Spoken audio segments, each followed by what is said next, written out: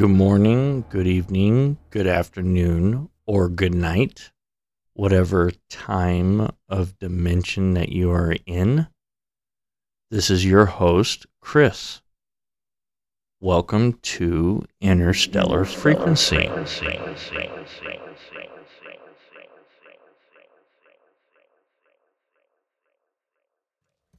Hello to you all that are listening. Hey, I had something that happened that was kind of interesting and pretty cool. I got an email that told me that I'm a high listener podcast or something rather. That was kind of neat. It was stating that I have very high numbers in Saudi Arabia. And I was like, wow, that's awesome. Thank you. Although it's really bizarre on the anchor side that it never tells you anything about anything, but yet when you get an email saying, hey, this is what you're at, and you're like under the top 30 of podcasts, it's like, really? Wow. That's cool.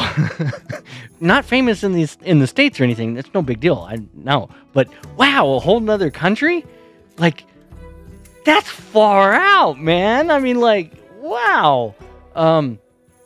Somebody likes what I'm doing, so thank you. I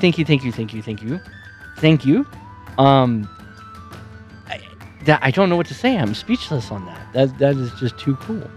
Way too cool. So, hello, Saudi Arabia. I want to say hi. And thank you for listening, and your friends and whoever else you have out there. Thank you. I appreciate it. It's so cool that there are others in the world that are listening to this and seeing that, and it's like, wow, that's so cool. It's reaching the far universes, or at least the Earth universe of the social media platform. One day we'll be shooting this transmission across space, and it's not far from happening. Well, it's kind of already happening, but anyhow, I digress. So this episode that I'm wanting to record is it's going to be a tough one. So bear with me. It's a lot to talk about, and it's a really, really emotional one. And I kind of have to do it. So those of you that are not wanting to hear this, then go ahead and fast forward into another episode or something, or don't listen, either or. This recording really is more for my children, my kids. So later on in life, when they get a little older, they can look at a mistake that I did and maybe learn something from this, and maybe never be able to do a mistake like this ever. Yeah. So I just want to warn you now. It's a little emotional. So this recording is definitely for them and any others out there that want to hear this, and maybe you can learn from it too. So without further ado, we're going to jump right into that.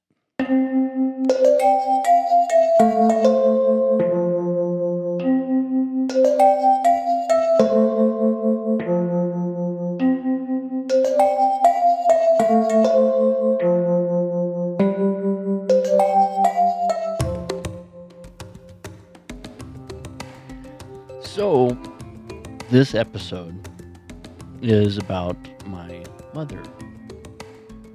My mother, which her name, I believe at the time, was Bonnie Lou Garner.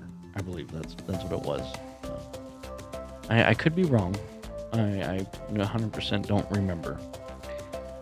But I do remember a lot of times that they called her and they're like, Bonnie Lou! Which is kind of funny.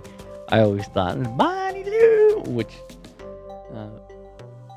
matter of fact, I think there was a song out there that was actually called Bonnie Lou. Bonnie Lou! Bonnie Lou! Yeah. And it always reminded me of my mother when I heard that song back in the day. Some of you may remember that song. Um, and it's really adorable. I've actually named my daughter Bonnie after my mother. And the funniest thing was when she was in her first grade, her teacher actually had her nickname called her Bonnie Boo. Bonnie Boo. Every time she always saw her, she'd always say, "Hi, Bonnie Boo." A little bonbon over here. Oh my God.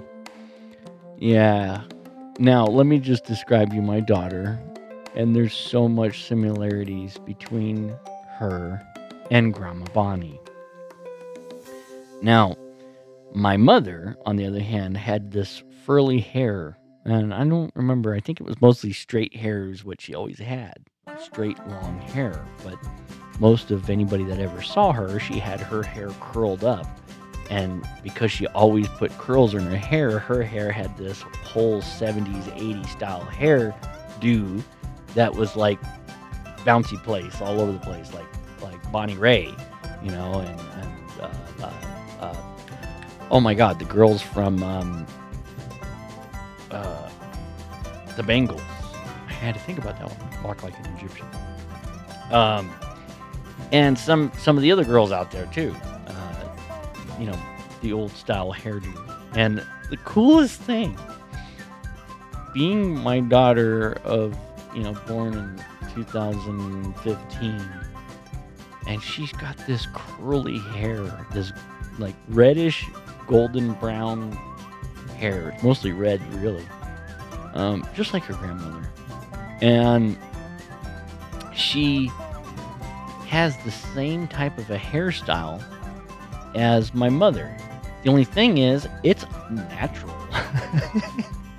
And it's so adorable because then she turns around and gets out of the shower and then she swings her head back and forth and it causes this hair to just furl out everywhere. And it's really, really thin hair. So it's just really, similar to the 80s style hairdo. And she actually prefers it that way. And anytime we've ever put her in a ponytail or something like that, and yeah, she'll sit there and she'll go in the ponytail, and then she rips out the ponytail. She won't keep the ponytail. She gets rid of it, and it's just funny as hell. Especially when she's on her way to school, she rips out her hair and then she furls her hair back and forth and gets it all poofed up, and she's ready for school. Now, my mother. This is going to be very interesting. Very hard for me, so I do apologize to talk about this because it's a little emotional. A little bit. Just a tad bit. Mom, Bonnie. God, she was such a wonderful woman. Oh my God, was she just adorable. And everybody loved Mom. Everybody loved Bonnie Lou. Everybody loved Bonnie Lou. Oh my God. She made friends everywhere she goes. I mean, she was so much into angels. I am so much like a belief that she was an angel, because of how big her heart was. And it's something is that she would turn around and give everybody whatever they needed and give them clothes or money or whatever. She never was selfish at all that I could ever see when she was a sober person. Now, on the other hand, Mom, as well as many others out there in the world today, and even in back then, we go through these times in our life that become very, very difficult of something that we do or we did, and we can never forgive ourselves for. And it's really hard to do. Mom, on the other hand, she had a drinking problem. Mom really could not let go of her cold duck. Oh my God, her cold duck. I swear to God, that company went out of business after Mom passed away. Oh my God. I'm sorry. Yeah, I don't mean to laugh, but it is pretty funny. For those of you that are hearing this, you're going to laugh about it because you're going to know what I'm talking about. And any of you family members that are listening to my show that never say anything, hello, I love you, I miss you, and I wish you would call me and say, hey, I remember this. You know. Anyhow, Mom always had her cold duck. I don't know what the hell is about cold duck. I don't like the taste. I like champagne, but I don't really like cold duck. Ugh. um, excuse me. And Mom was a partier. You know, she turned around and she would end up partying a lot. She always threw bunkos. She always had bunko at her house, and she got together with all her girlfriends, and they all did bunkos, and all the husbands and wives of my father's, co-workers, they were all girlfriends of each other, and it was a really close-knit family thing. We all of us kids grew up together. And then once we hit high school, we all went our separate ways and did our own thing, and we were just like, yeah, okay, I'm going to go do this. And we just went our separate ways. We never really talked to each other or something. I never understood that. That sucks. A lot of them followed in their wow, if I can get this right. A lot of them followed in their father's footsteps, and they went out and did exactly what their fathers did, which was an iron worker. I could not. I had some severe problems when I was a baby, and I ended up at not even a year old. There was a 20-pound sledgehammer that was very big, or 35-pound. It was a pretty big sledgehammer that my dad had. And I overexerted myself and blew out double hernias at infancy. I could barely walk, and I was all determined to carry this damn thing. And never gave up. And I hurt myself. And from then on, I could never do what my father did. So I had to find another avenue of work. Otherwise, I probably would be an iron worker today. But Mom, on the other hand, we would have these get-togethers and these parties. Or Mom would have these get-togethers and parties, right? Not me. I was just a little baby. I was like 4, 5, 6 or something like that. And oh God, I always loved it when Bunko was around. When Mom was hosting Bunko, oh my God, I would get yelled at all the time. Go to bed! That's the way it was. And I was like, go to your room! Kind of thing. And I would always come out, love up on everybody. It was like, hi! Being the adorable kid thing, and just all the girl adults that were over for Bunko would be like, oh my God, he's so cute. And I'm like, can I have some of that? I would be trying to sneak candy, right? Because mom had these bowls out for Bunko, right? He had different types of bowls of snacks and chips, and it was a party. Man, there was drinking, there were alcohol, and they were all having a party, and all the girls were together, and they were all doing their Bunko thing. And that was so cool. They had all these little snacks and stuff, so I would sneak out and go grab me some snacks and eat it and everything like that. Oh my God, did I get my butt whipped so many times. Get in bed! And every time I tried, I would sneak out for a little bit, and then they would, the mothers and stuff like that would hand me candy. Like, here, go eat this in your room. Shh, don't tell your mom. God, I was so bad. I had my siblings, they were there. They were there on and off, but when I was really, really little, I could barely remember it. It was a hard time as a little kid, to remember the siblings. because of the age group difference that we were. And so one thing about mom was a partier. She loved to party. The only thing is when she partied and drank too much of her alcohol, she became Mr. Hyde. And, she was Dr. Jekyll at first, before the party. And then during the party, she became Mr. Hyde. And for those of you that may not know the reference, she got very, very vicious. And she always would almost start fights and want to kick everybody's ass. And mom was a spunky thing. That's what mom was, man. She was very, very, very spunky. She just, especially when she had a little liquid courage in her ass, she was ready to go. Like, come on. Come to find out, I discovered that we're Scottish. I didn't know this. I'm actually 34% Scottish. So now that makes sense why mom was such a spunk when it came to alcohol. And I am 100% an alcoholic. I don't drink because of it.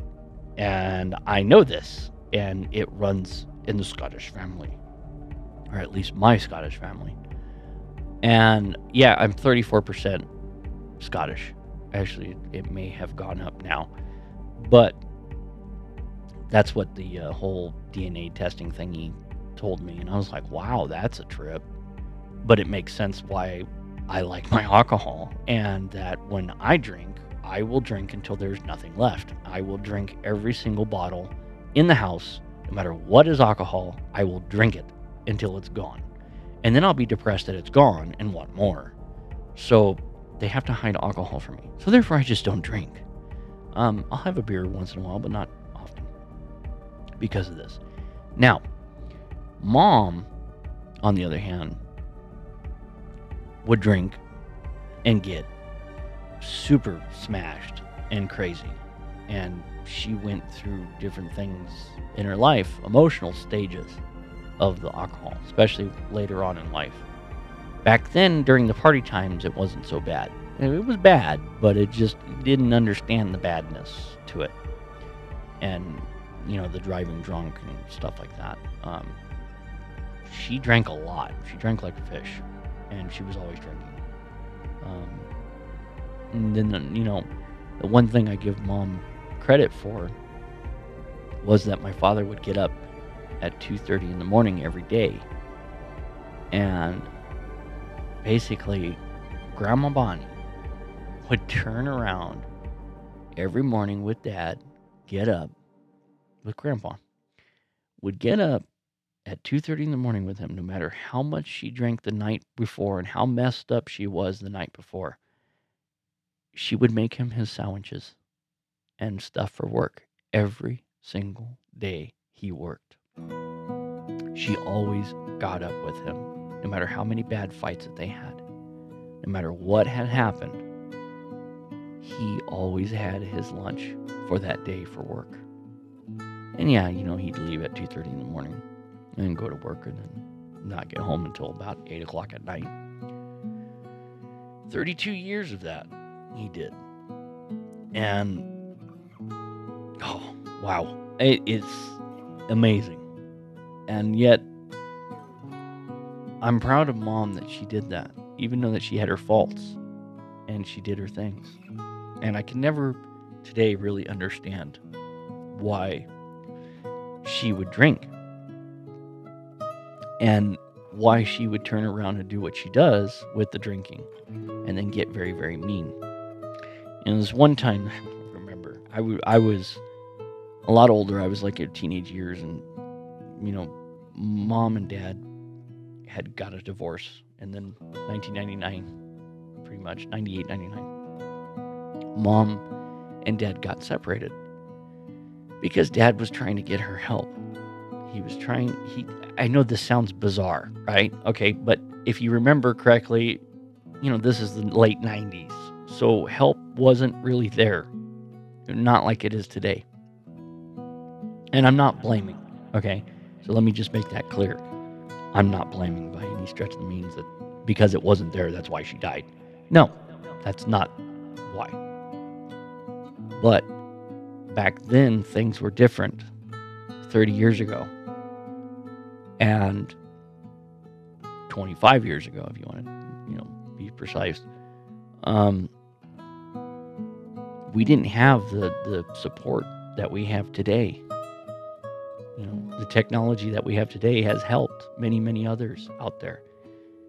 And like, for example, I just saw something in the news in an email to me, and I was so proud to see it. It made me believe that there's still hope for our system. I know that sounds bizarre for me to say, but this is my opinion. This is my personal opinion. You can agree with it. You could disagree with it however you would like. It does not matter. This is just my personal opinion, what I witnessed and saw, and I was glad to see. Now, here where I live, we have a little bit of problem with homelessness, and people are trying to make it in the world, and yet there's many arguments, and I'm just going to stop that. Okay, whatever the reason, whatever the rhyme may be, it is what it is, and this is, where it's at. Now, moving forward from here on, I could not believe what I witnessed the county do. The county reached out to them, physically went to their encampments, and helped them get relocated into a location where they can get a home, a place where they can get a roof over their place, over their head. That's something you've never seen. I have never seen, especially in my county. I've never seen it, never witnessed it, because they've been too busy with crime. They don't have time to do outreach. And at this moment in time, not that long ago, they did an outreach for a lot of people and send them on their way to rebuilding their life. And witnessing that and seeing it, not through the news media. I didn't see it through the news media. I actually received it through an email, through a news feed from the county, per se. And I was filled with joy seeing that there's hope for the government system, that they actually reached out to them to say, hey, let's help you. We're going to move your stuff. We're going to help you and send you on your way to getting cleaned up and helping you find a place to live. And so many different programs out there to get off the booze or the drugs or whatever it is that they're on. Hey, we're going to help you.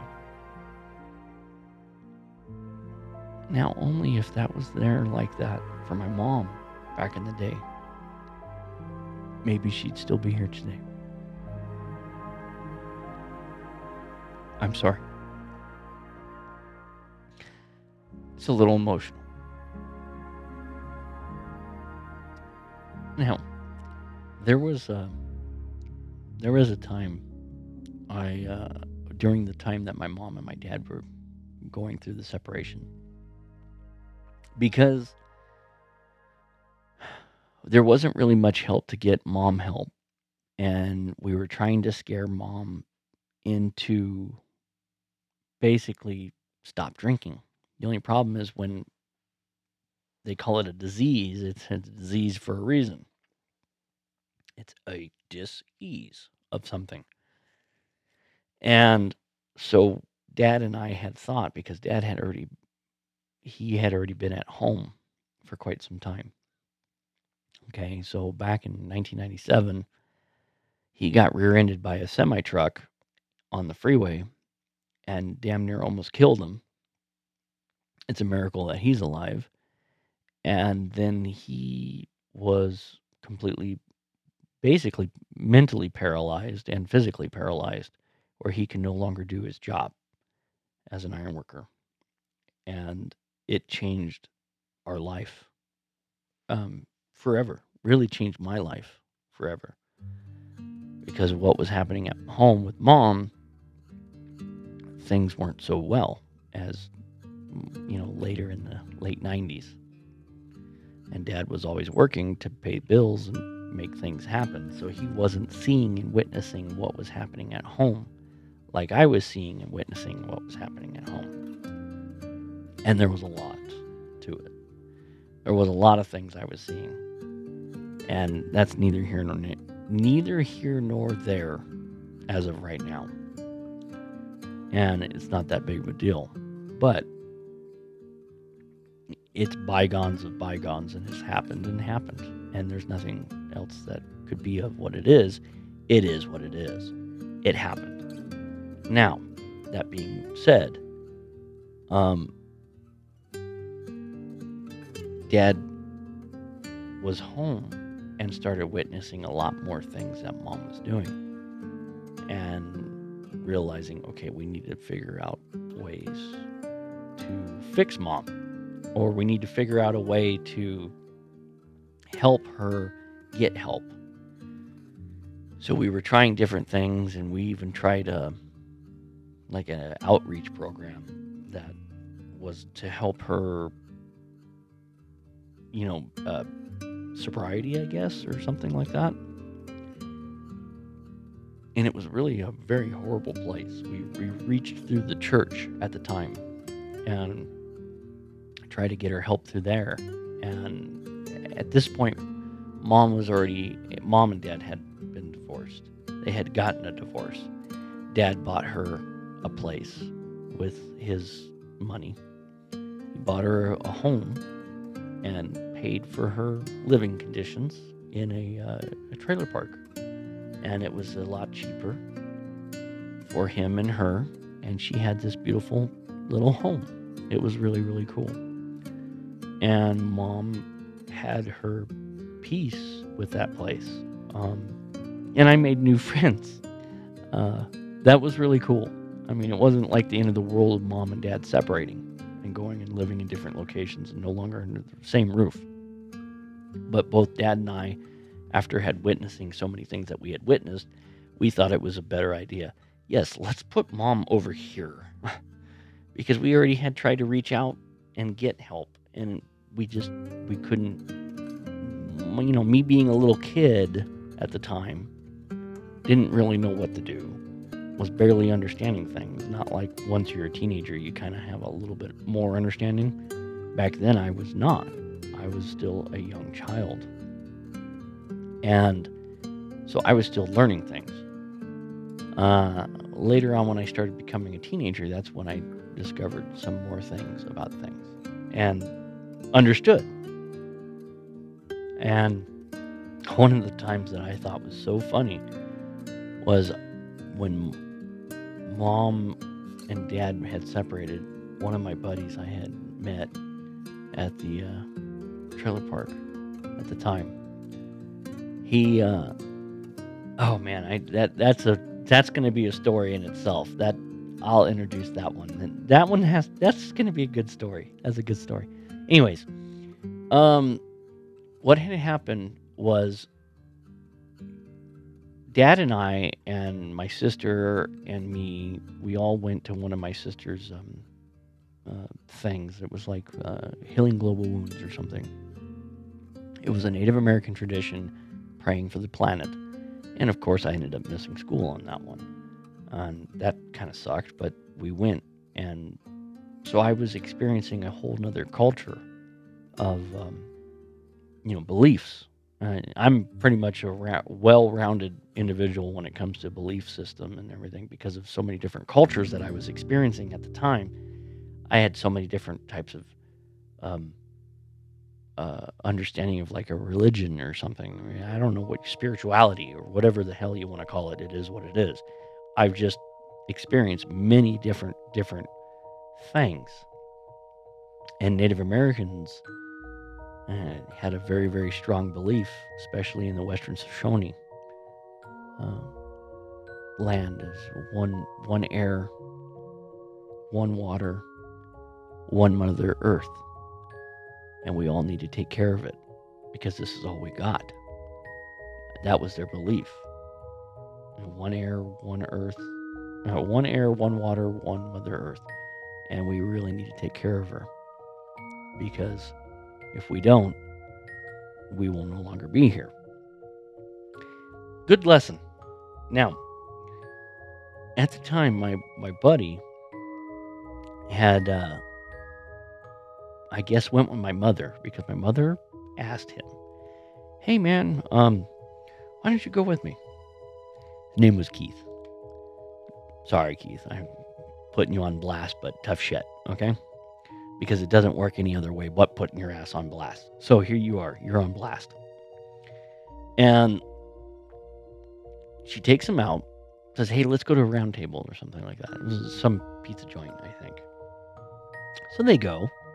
She buys him food. She didn't want to be by herself. She didn't want to go by herself, so she asked him to go with her. And, that was cool. So they go and get food. He buys her food and everything, and he went with her. And he was a teenager at the time. And the crazy thing was, Mom got a little plastered. Not like a little. No. Mom got plastered, like a lot. And right there towards the end, she was definitely drinking a little more than normal. And most funniest thing was, she turned around and got so plastered that he had to drive her home. She couldn't drive. She's like, "Are you okay to drive?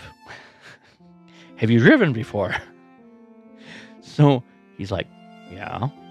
It wasn't like he was in the process, I believe, of getting his permit or something like that. He had already pretty much driven many, many times. He'd drive around. I couldn't believe it. He was already driving around the park because his pops helped do the maintenance on the park. So he was already driving, vehicles and stuff at the time. So it wasn't his first rodeo. It might have been his first rodeo driving on the streets, but yeah, he did all right. I think it wasn't his first time doing that. But anyhow, he drove instead of driving all the way to her house and parking the car, which was a stupid mistake on his part. Now looking back as a teenager's side, he drives all the way to his pop's house and his mom's house at the time, and parks the car at their house. Looking back, hindsight 2020, we talked about it and was like, yeah, I probably shouldn't have done that. I should have parked it at your mom's house. And I'm like, yeah, huh? That would have been my thought, not to let her drive back. It's only down the street. She turns around, parks the car, or he parks the car. He's like, "Okay, you're gonna be okay?" And she's like, "Yeah, I'll be fine. Thanks. I'll talk to you later, okay?" All giggly and bubbly and all that. So she gets on the passenger side, crawls around in the driver's side. Well, the neighbor next door is getting ready to go and leave for work or something. So Mom goes to back out at that present moment in time. As he's backing out at that present moment in time, and she hits him in the side quarter panel of the car. She's like, stops the car, puts it in park, starts screaming, "Keith, help me, Keith, help me, Keith, help me." Panic stricken, freaking out, right? The dude comes out of the car. He's a little upset because she just smacked him. He gets out of the car and says, "What the hell did you do to my car?" And he starts blowing up at Mom. That's the wrong thing to do to Mom. Mom don't take kindly to that, especially under liquid courage. She takes off her seatbelt. Keith is watching this. She comes barreling out of the car. "You motherfucker, I'm gonna kick your ass. Some bitch." She's just losing her shit on him. And Keith is watching this like, "Oh my God." And still to this day, both him and I crack up about it. It is one of the most funniest things ever. Ever. Now, I'm going to rewind back a little bit. Further. Well, yeah, no, it's actually forward from there. During this time frame that this all was going on and Mom was that way, I had found, like, Dad wasn't seeing anybody. Mom and Dad were still together. Even though that they got a divorce, Mom and Dad were still very much in love. And Dad was with her literally until death do them part. No matter what the piece of paper said that they got a divorce, it was never really a divorce in neither of their hearts. Because when they were going through their divorce in the courtroom, both of them were holding each other's hands. And the judge is like, this is one of the strangest divorces I've ever done, is what he tells them. And the judge looks at them. They're sitting side by side with each other, holding each other's hands.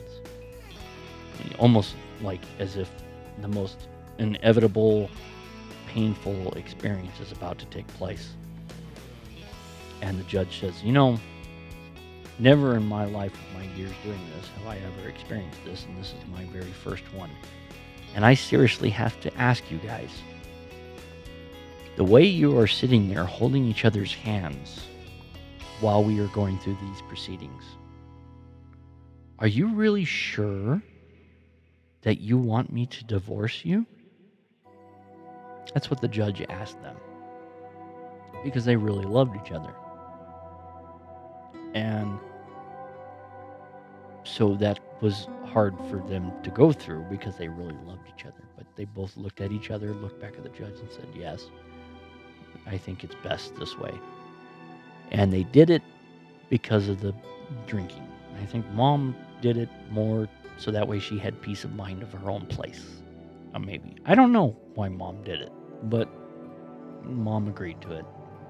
They both agreed to it.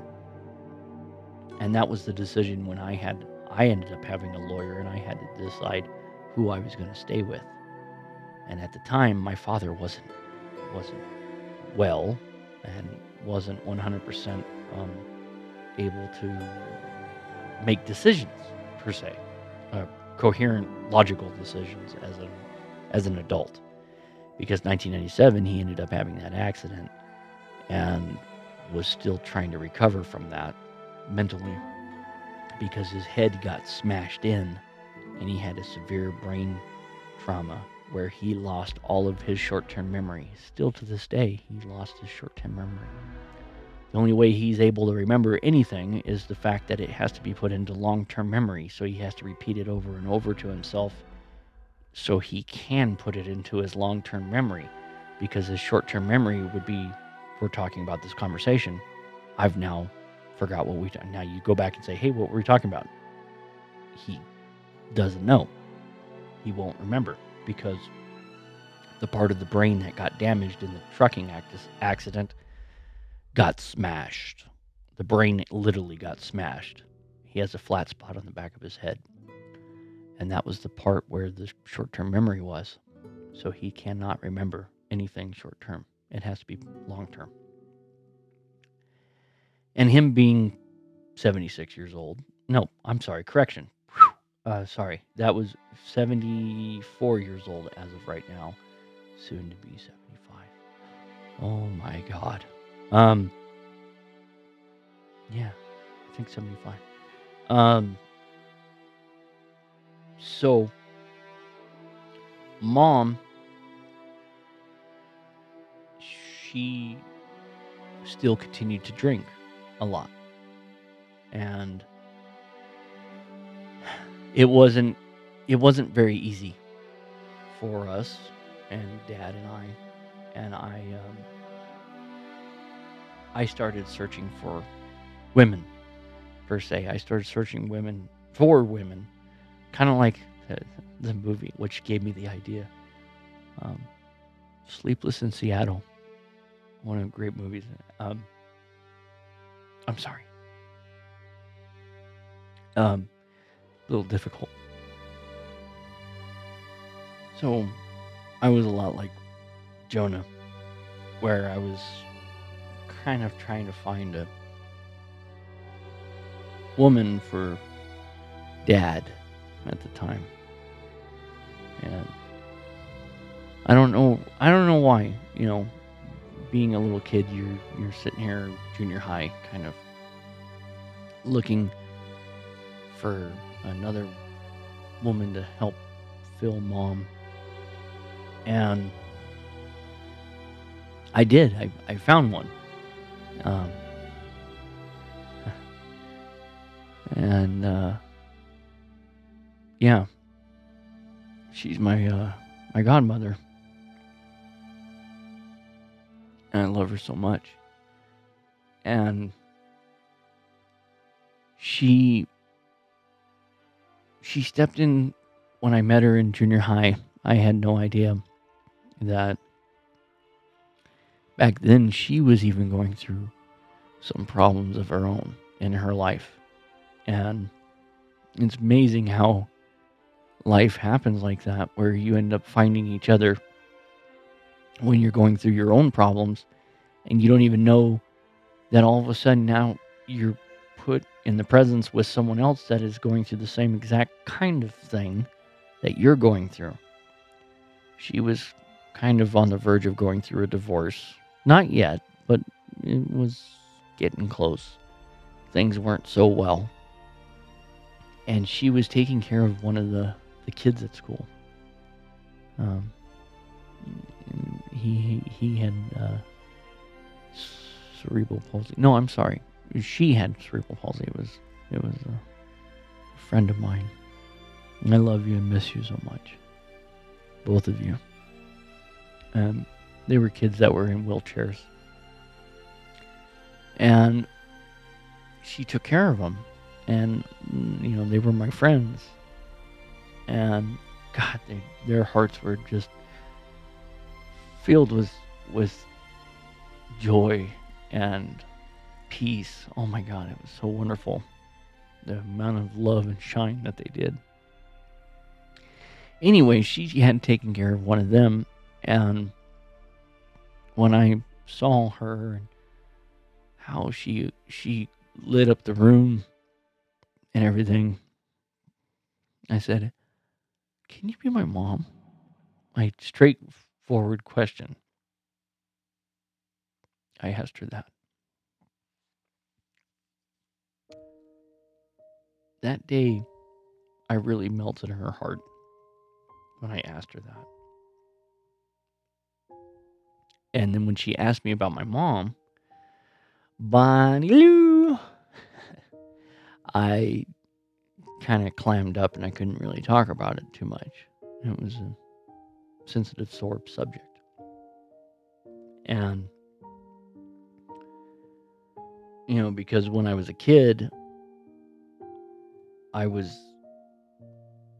dealing with glass being thrown in the house, and glass fixtures and things, and very violent with mom disagreeing with something or something. So she would chuck some glass across the room and I'd have to hide underneath things, and a lot different, something that I don't want my kids experiencing. So therefore there's no drinking or drugs or anything in my house, because I don't want them to experience that life that I went through when I was a kid. And I'm not saying my life was very, very bad or anything like that, because that would be ignorant to say. But I know that there are others out there that have gone through something similar, or worse, or not so worse, that barely had anything bad. But in their world, it was a catastrophe. To each his own. That's what they say. When I was a kid going through that, I was on a little bit of a suicidal thing happening as a young kid with my mother, because I thought I was the cause of the problem. So I started to try to hurt myself as a kid, and was a little suicidal as a kid. Who would have ever thought? You don't really know what's happening behind closed doors at home, and till evidence later you find out. Now, that being said, with today's society, those of you that are here in the States, I don't know about the rest of the world, if you are having problems at home, whatever that problem may be, if there is feeling of some sort that you have of suicide, please, please don't. Nothing ever comes good of it, especially for those that love you. Because even though that you think you're alone, you're really not. And there are those out there that love you very much. I want you to call the number. It's a suicide prevention hotline.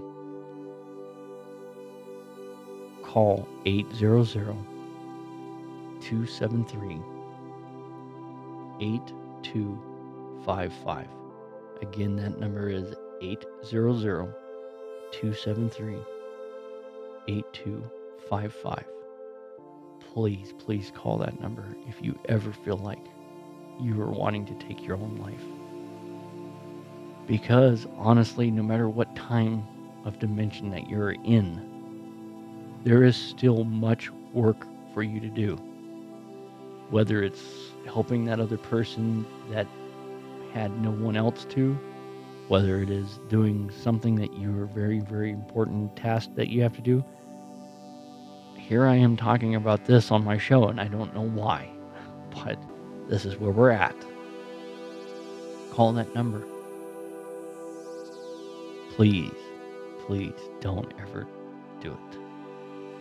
There is still so much work to do on this planet, and we've got a lot of things that we got to do and work together to make this a better place.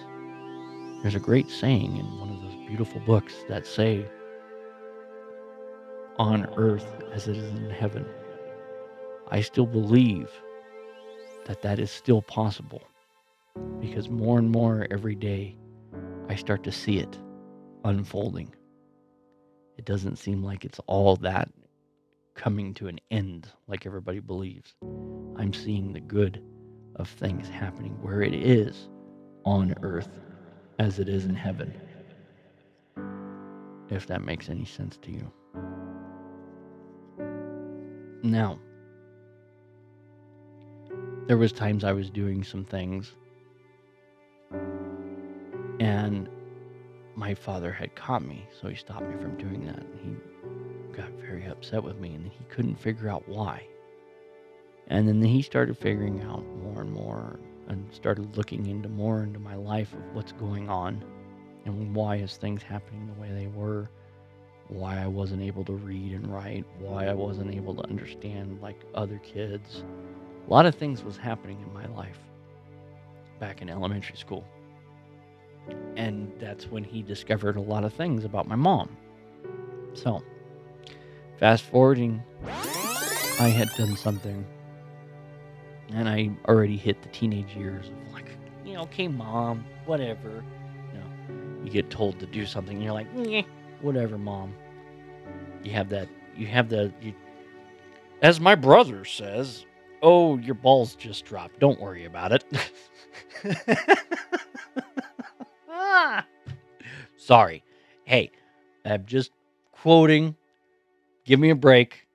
But that's, I guess something that they call hitting puberty. Now, later on, I had asked my godmother, I said, would you be my mom? And she's like, oh. So then she kind of started,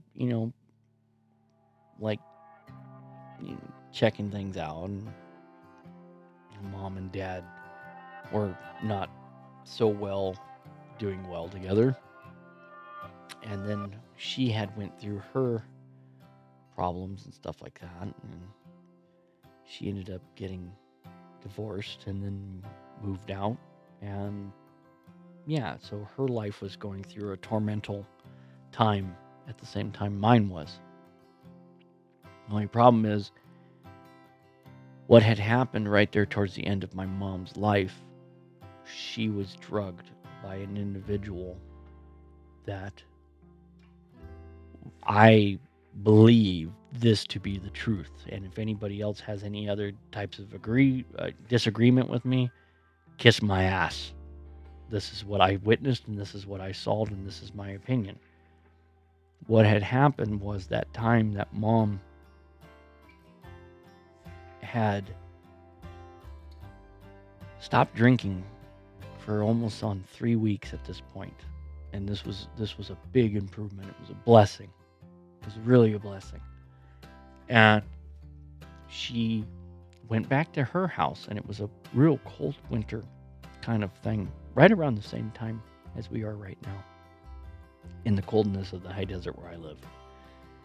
And she was on her way from our house. She went back over to her house to go pick up some clothes to spend the night at our house. And we were like, yeah, mom and dad we would do that periodically. We would go stay at her house, then she'd come over and stay at our house. And we never really were separated as a family. We were together, but not together. It was weird arrangements. Until she started drinking, and it was like, bye, Anyhow, she had went back, stopped by McDonald's to get some food, and there was this lady outside with her baby. It was very, very cold, and she was using this baby as a catch, hook, line, and sinker to prey on other people. And never mind her reasoning behind it. It is what it is. It's in the past. It happened. It is what it is. And this lady was not too good of an individual at the time and was going through problems herself and stuck on possibly drugs or whatever it is that she was doing. Mom took her back to her place because it was cold and she didn't know where else to take her. So being the kindness person that she is, this is what she did. She took her back to her place. Then she calls Dad and says, hey, this lady, I took her to my house because she has a little baby and I don't know what to do with her. And I want to help her, but I'm kind of afraid, I don't want to let her baby die and da-da-da-da. Karma's a bitch, that's all I gotta say. And I'm more likely this woman received her karma from this. That's all I have to say about that one. What had happened was, when she turned around and called Dad, I told Dad, something's wrong. Don't let that woman come to our house. No. And I had this strong intuition hitting me, telling Dad to tell her, no, don't let her come to our house. Stay there with her. Let her stay with Mom. Let's stay over there. I was very worried about security and safety, and I had this strong tuition about it. Turns out my tuition was right. What had happened was that this lady started to drug my mother, whatever it may be, and made my mother sick. She had already liver disease at the point, I think, at that time. And then her kidneys failed. And she had cirrhosis of the liver. They never did do an autopsy of the cause of death, which is something I think I wish they would have done. I'd have to research it to this day, but whatever it may be, it is what it is. I feel something was very wrong with this woman because we got a phone call from Mom's friend that lived at the trailer park and said, hey, something's wrong with her.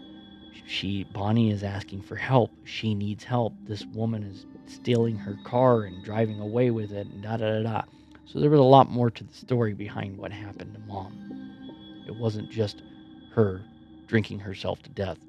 It was kind of like somebody helping her meet her demise a lot faster. And that's what happened. So we went and rescued Mom after when Mom kind of sobered up and called us. The lady was gone with her car. We turned around and ends up getting mom back to the house. She was very, very sick, and she was very, very yellow at the time. It was already pretty much too late.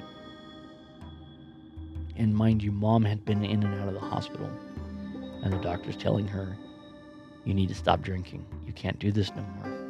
This is very bad for you, Bonnie. You're almost at the point of no return." And I'm sorry about this. It's a very hard story to tell, so it's a little difficult.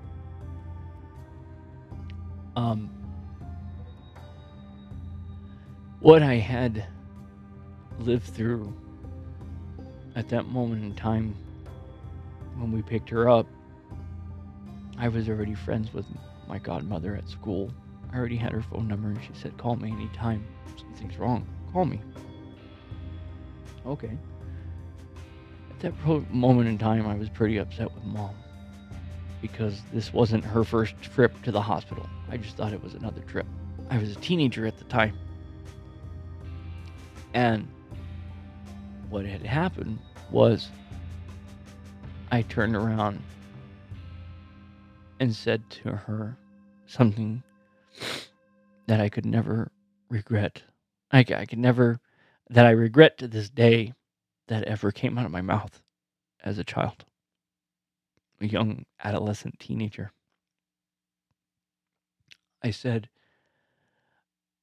she was on her way to the hospital, leaving, because her brother was coming to pick her up. And I said, "I fucking hate you, Mom." I said those words.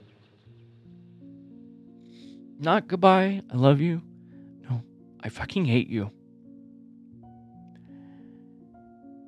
And then she went and died.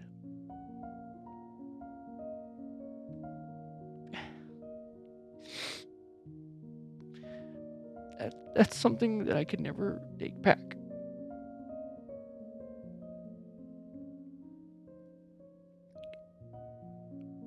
Although I want to. It's taken me 30 years to get over that. I'm sorry. This is difficult, like I said. But there's a strong point here. What? It's taken me a long time to understand things.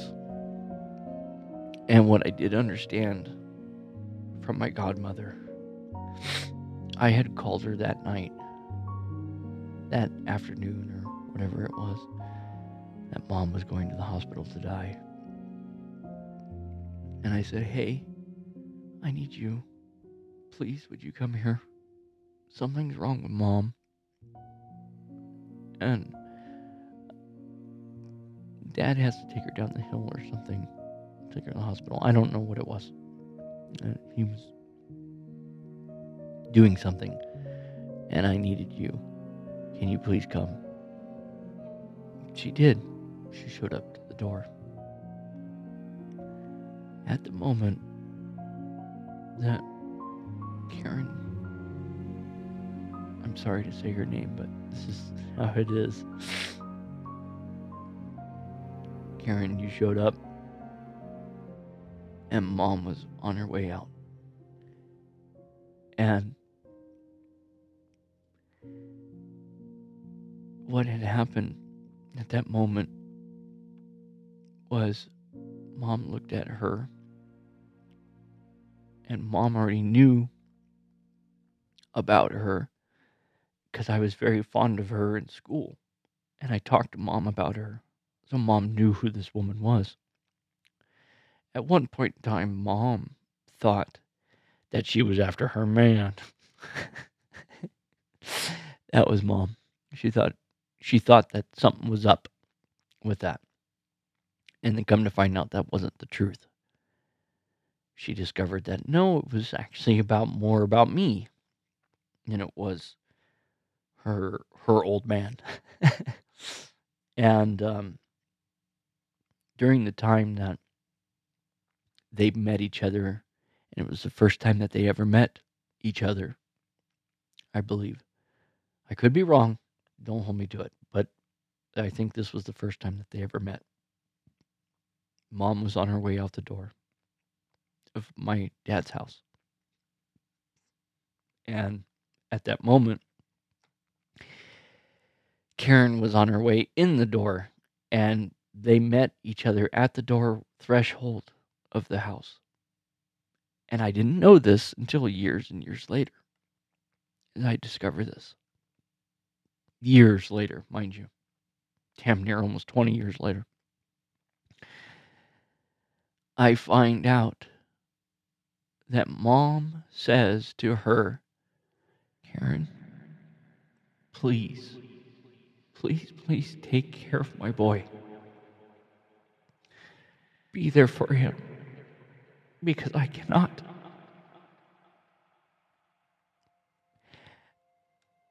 Yeah. It's a little emotional. I apologize. But once this is said and done, it's done. So therefore, it'll be a lot more easier to talk about Mom. So I guess this is mostly a story for my children.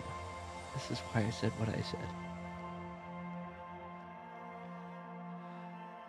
Hate is a very strong word, and you should never say, I hate you or anyone else, because it is truly not a good word to say. I dislike that, I dislike this, but I truly hate something is never good. That's what I hope my children will understand. It's never been a good word for me. And it's taken me many, many years to forgive myself for saying what I said to my mother. That I hate you. I fucking hate you. And then turn around, almost 35 years old, 34 years old, I finally came to forgive myself for my mom. For saying that to my mother. Something that I could not take back. Because she was already gone. Later on, I am told by Karen that Mom told her to watch over me, be there for her, help me in life through her to get better in my life. And oh my God, I love both of you so very much. Mima and Grandma Bonnie. Both of you. Because I wouldn't be where I'm at today if it wasn't for the both of you. The moral of this story of mine to my children, all four of you. If there's ever a time that you feel that I have ever done you wrong, or Mom has ever done you wrong, please tell us.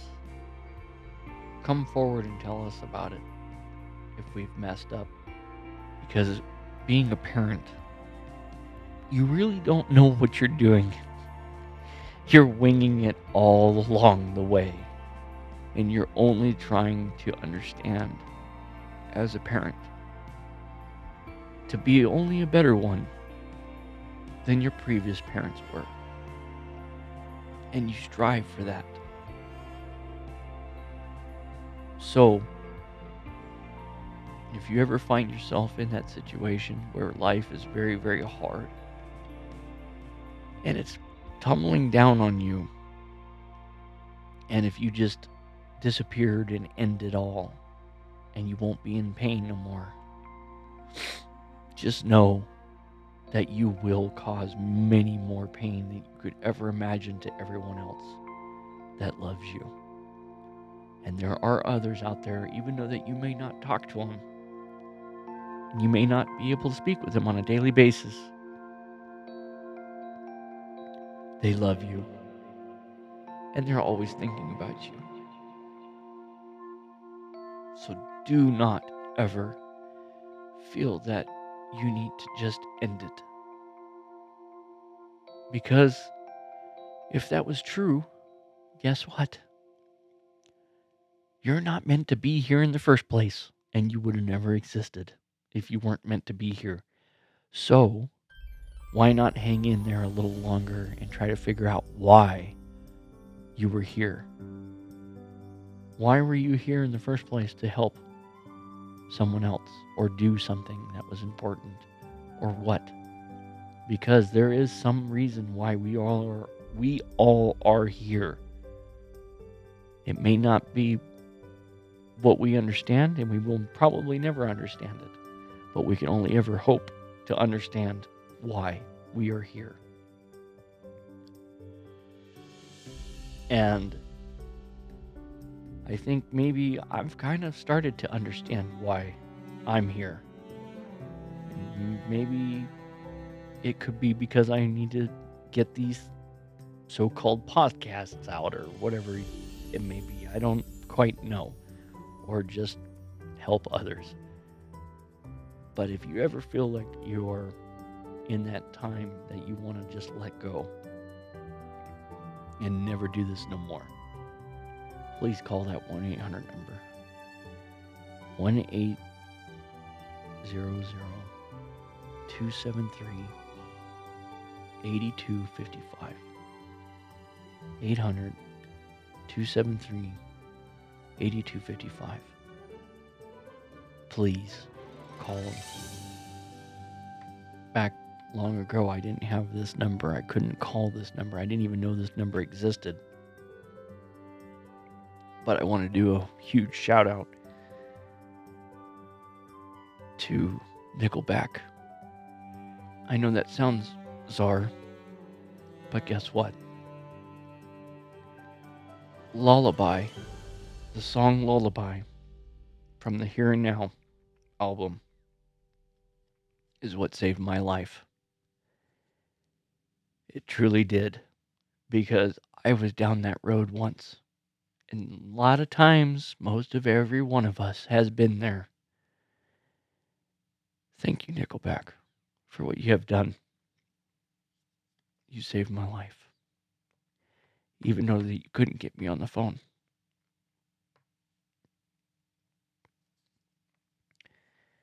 That's all I have for you. Until next time.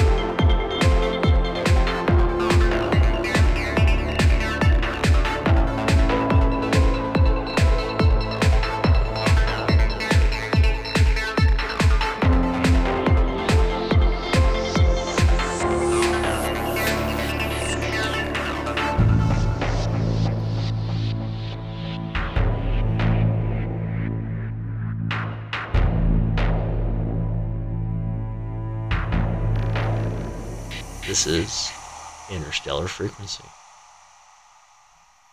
End of transmission.